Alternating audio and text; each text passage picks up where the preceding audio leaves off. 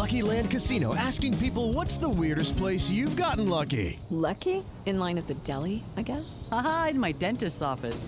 More than once, actually. Do I have to say? Yes, you do. In the car before my kids' PTA meeting. Really? Yes. Excuse me, what's the weirdest place you've gotten lucky? I never win and tell. Well, there you have it. You can get lucky anywhere, playing at LuckyLandSlots.com. Play for free right now. Are you feeling lucky? No purchase necessary. Void where prohibited by law. 18 plus. Terms and conditions apply. See website for details.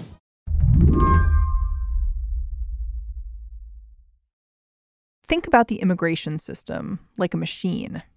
It's a machine that's been built by many different people over a long period of time. It's old, it's creaky, but it's ours. The machine is built to sort people, decide who can come into the country, and then who can stay. It's got levers, it's got buttons. Pull this one, and the Border Patrol can bounce out someone who crossed over illegally. Press another one, and an asylum officer or an ICE agent might send you away. And in many ways, what the current administration has been doing is it's been pulling all of these different levers at once. Jonathan Blitzer covers immigration for The New Yorker. He says for a long time, there's been the problem of the machinery itself, how rusty it is, how overheated. You know, there are all of these different things, and this is a problem that has not been addressed. I mean, this problem obviously predates Trump, but he's playing on this problem and in many ways making it much worse. Well, because that's part of the idea, right? The idea is if you make it worse, if you make asylum look not appealing, maybe people just won't come. Well, that's certainly the thinking. And in that, the Trump administration isn't alone in being obsessed with this idea of deterrence. Deterrence is a nice sounding way of talking about how the machinery works. Sometimes by force, sometimes by fear, sometimes by detention. I mean, that has been kind of one of the defining aspects of American immigration policy for a long time, that if you treat people harshly enough at the border, and if you prove that you're going to be aggressive enough as a government in arresting and deporting people who are here unlawfully, that the message somehow will be sent to people not to come. That's never borne out.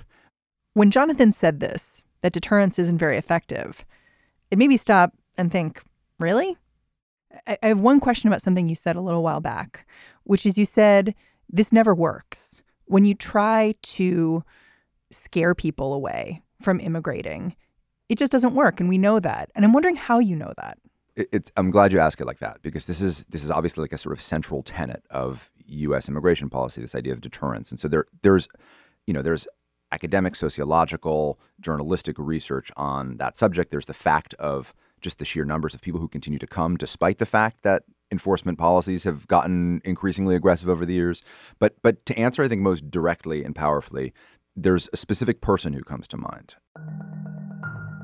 He's a young man I met in the Western Highlands of Guatemala. This is several months ago. Here's his situation. He, in 2014, leaves the Western Highlands of Guatemala and travels to the U.S. There's no work. His family's hungry. He feels desperate. Can't think of anything else to do. He's traveled all over Guatemala looking for work. He's tried different jobs. He's worked in the fields. He's done construction jobs. He's slept at construction sites. He tried everything. In Guatemala, this isn't that uncommon. Most salaries can't meet a family's basic needs. Half of all kids there are undernourished. And at a certain point, he leaves. And to leave, he has to pay a smuggler to help him make this trip. And that's expensive. And that's specifically money he doesn't have. And so this guy, he borrows against his family's land to travel to the United States, uses it as collateral. So he has a hellish trip to the U.S. The smuggler kind of bails on him. The person he was traveling with ends up dying in his arms. He gets to the U.S. border, ends up kind of wandering across the border, getting arrested by Border Patrol, detained for a brief period, and then deported back to Guatemala. Jonathan says if deterrence worked, this would be where his story ends. Instead, over the next few years, things didn't get better. And this guy, he couldn't repay his debt from that trip north. Eventually, he borrows more money. This time he puts his home up as collateral, decides to make the journey again. That's the cycle of stuff you see. And so you actually have this kind of paradoxical effect that the harder it is to get into the U.S., the more desperate he is to this young man is to get there. The harder it is to get there, the greater the stakes for him, and the more you just watch this circle play out over and over. So you're saying that deterrence doesn't work because even when it's very visceral and very personal, people are still coming. That's right. According to Jonathan, what's remarkable about what's happened over the last week is that it's become clear just how hard the Trump administration is going to dig in on deterrence. Because now that they've tinkered with the machinery of immigration in our own country, they're trying to tinker with the machinery of immigration in other countries, too. I'm Mary Harris. You are listening to What Next? Stay with us.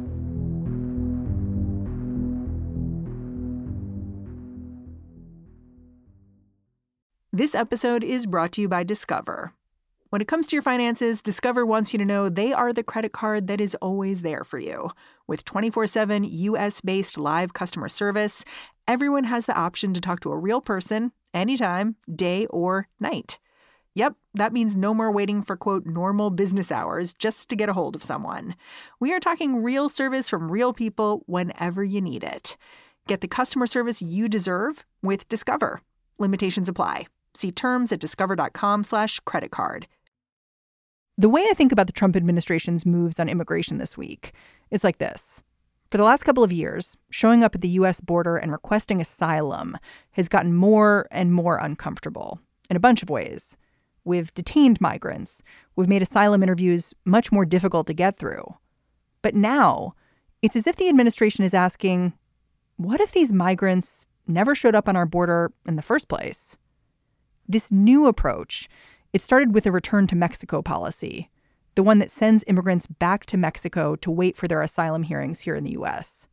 And now the Trump administration is asking, could those migrants stay there in Mexico or even in Guatemala? So from day one, the Trump administration has kind of fantasized about this policy called a safe third country agreement. And what that means is that when someone shows up at the U.S. border seeking asylum, the U.S. government under this sort of policy could say, look, you had a chance to apply for asylum. You had that chance in Mexico. And so we can't help you. If you show up at our border, we can simply send you back to Mexico and say, look, they have a functioning asylum system. Put your claim in there. And we have this agreement with Canada. So it's not coming out of nowhere. It's not coming out of nowhere. Like a lot of things in the Trump administration, it's like this kind of weird, wonky stuff that you never in your life thought you'd be talking about in such depth suddenly is dusted off and is now kind of like retooled for a much darker purpose. That's true. We have such an agreement with Canada. It was signed in 2002. It is actually now, interestingly, under challenge, legal challenge in Canada because of all of the U.S.'s policies. So now there are people in Canada saying the U.S. asylum system isn't safe and secure. And for that reason, we should reevaluate our agreement with the U.S. But the argument always against a safe third country agreement with a country like Mexico, for instance, is they do not have a functional asylum system. So people will not be able to meaningfully seek asylum there. It's an extremely dangerous country. The Mexican government can't guarantee the protection of any migrants passing through that country, especially Central American migrants.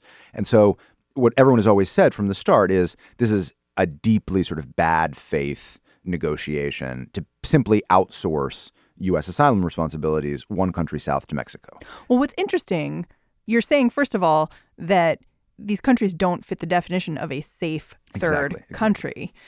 But then also, with a country like Guatemala, a lot of the people coming to the U.S. are coming from Guatemala. So the idea of saying to Guatemala, you're a safe third country, it doesn't seem to make a lot of sense. It's astonishing that a safe third country agreement with Mexico would even be under consideration. It's even more astonishing now to know that the same sort of agreement this administration had in mind with Guatemala. It's done so deeply in bad faith that it's astonishing.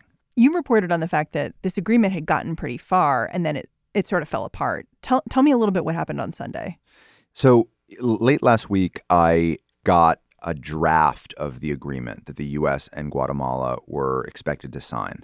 And the agreement actually, at least the draft that I saw, went even farther than a traditional safe third country agreement. It was an amazing giveaway from the Guatemalan government. Basically, what this document revealed was, in theory, the U.S. could send back to Guatemala not only migrants who traveled through Guatemala, but pretty much anyone who showed up at the U.S. southern border seeking asylum. So I'm from Africa or I'm from Haiti and I could end up in Guatemala. In theory, that's what was contemplated in this document. And I think you said someone looked at it and said it looks like the intern wrote it. Yeah, I mean, I have to say a big source of concern reporting on it was, am I misunderstanding this? The scope seems so expansive that it seemed like there had to be a catch.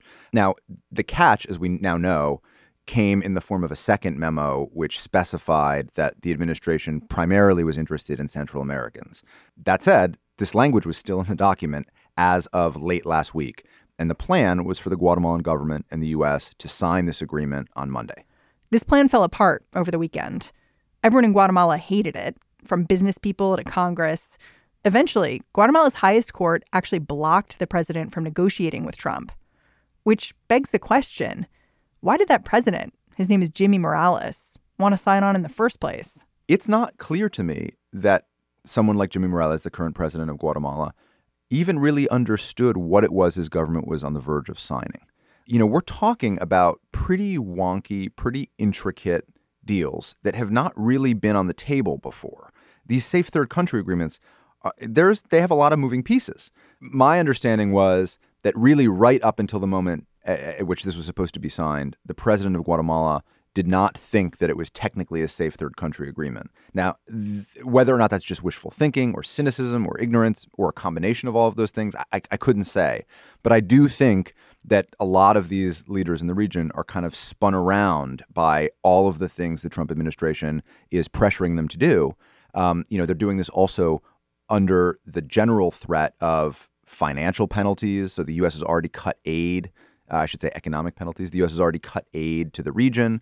The Mexican government had to deal with the threat of tariffs on all of their goods if they weren't more aggressive in immigration enforcement last month.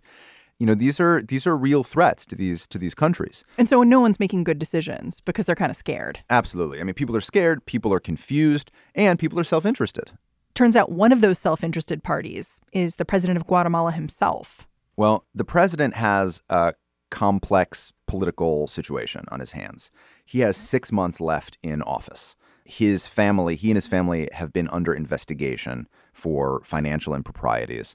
They've been under investigation by an internationally backed, a UN-backed and U.S.-funded body, anti-corruption body, that this president has systematically dismantled, and that over the last 2 years, the U.S. has acquiesced to his dismantling. And he is trying to essentially negotiate his political future for when he leaves office. And so next month in Guatemala, there is a runoff in the presidential election. It's unclear what will happen in that runoff. The two candidates who are up for this particular election, who are in the runoff, both of them are opposed to a safe third country agreement, but neither of them has a clear majority going into the runoff in mid-August. And so people have been speculating that the current president of Guatemala, Jimmy Morales, is trying to ingratiate himself with the U.S. government in some way because his political future is so uncertain, because the outcome of next month's runoff elections are so uncertain. And so there's the idea that he was just kind of freelancing here and that he was trying his best to get close to the U.S., to be seen, at the White House, to be engaged in these negotiations. Yeah, I mean, it just sounds like what you're saying is when you're being investigated by U.S.-funded UN group, it might behoove you to make friends with Trump. Well, and he's been doing a good job of it. One of the things that the president of Guatemala did to ingratiate himself with the Trump administration was to move Guatemala's embassy in Israel from Tel Aviv to Jerusalem after the U.S. government did it last year. The idea was that they're trying to show that they'll do whatever the Trump administration wants. But what the Trump administration wants is for Guatemala to sign this safe third country agreement, the one their constitutional court has ruled against. So this week, the Trump administration tried something else, a kind of end run around Mexico and Guatemala's governments.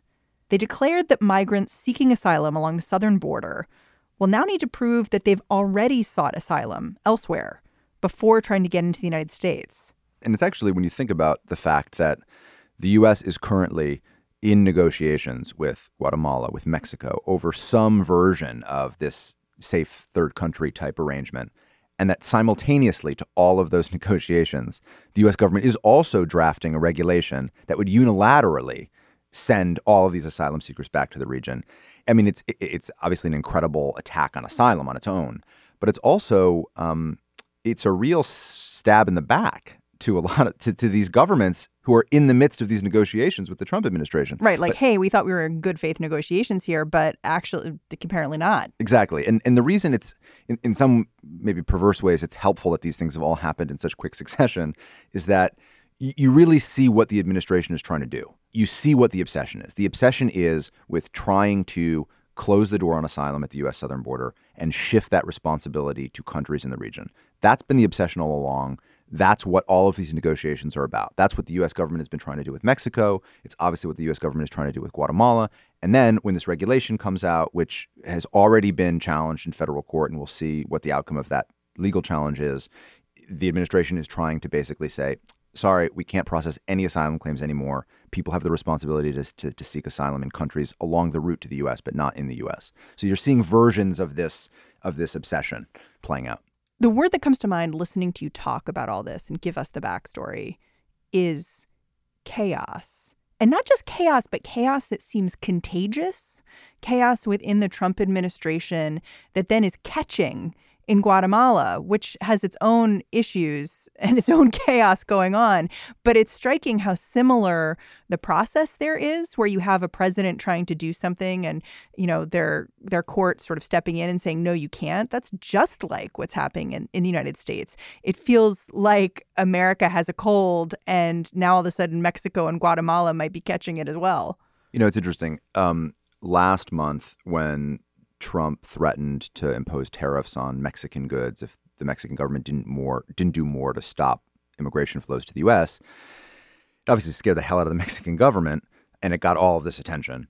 But actually, the idea of the U.S. pressuring the Mexican government to increase its enforcement in Mexico to prevent people from reaching the U.S., that's something the U.S. government has done before. The Obama administration did that in 2014, but and this is to your question of like the U.S. kind of catching a cold and then the whole region getting a fever. In 2014, when the Obama administration pressured the government of Mexico, whose president was different at the time, to increase enforcement, it was done much more discreetly. It was done in a kind of more mutual way with more coordination and more calibration. And the idea at one point was that the Mexican foreign minister said to the members of the Obama administration, look, we'll do this, but do us a favor. Don't broadcast the fact that we're doing this for you. And there was a kind of mutual understanding that, okay, you know, there are things that we want from the U.S. We can help ourselves by helping the U.S. That was kind of the thinking. Now you just have an administration that blows everything up that's in its way. And the result is this kind of chaos.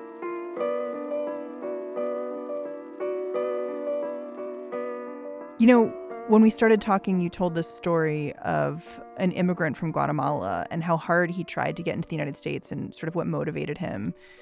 And you talked about it as evidence that, you know, deterrence just doesn't work because the incentives are too great to come to the U.S. and the situation in these Northern Triangle countries is too grave.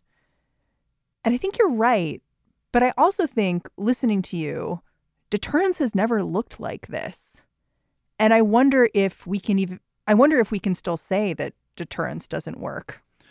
There's a randomness to how it works. It's just such a kind of mishmash of policies and of things designed to scare, to intimidate, to inflict pain on people that sometimes it works and sometimes it doesn't. And when it doesn't, people just suffer more.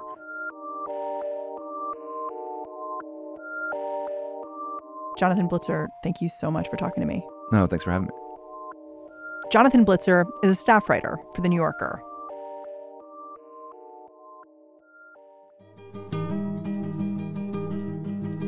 All right, that is the show.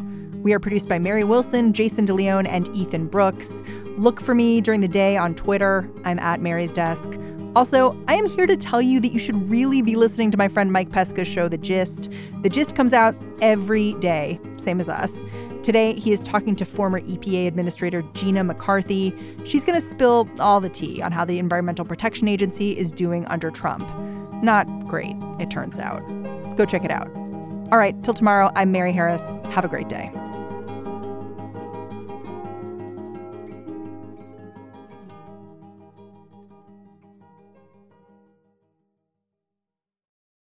Judy was boring. Hello. Then Judy discovered ChumbaCasino.com. It's my little escape. Now Judy's the life of the party. Oh, baby, mama's bringing home the bacon. Whoa, take it easy, Judy. The Chumba life is for everybody. So go to ChumbaCasino.com and play over 100 casino-style games. Join today and play for free for your chance to redeem some serious prizes. ChumbaCasino.com. No purchase necessary. Void where prohibited by law. 18+ terms and conditions apply. See website for details.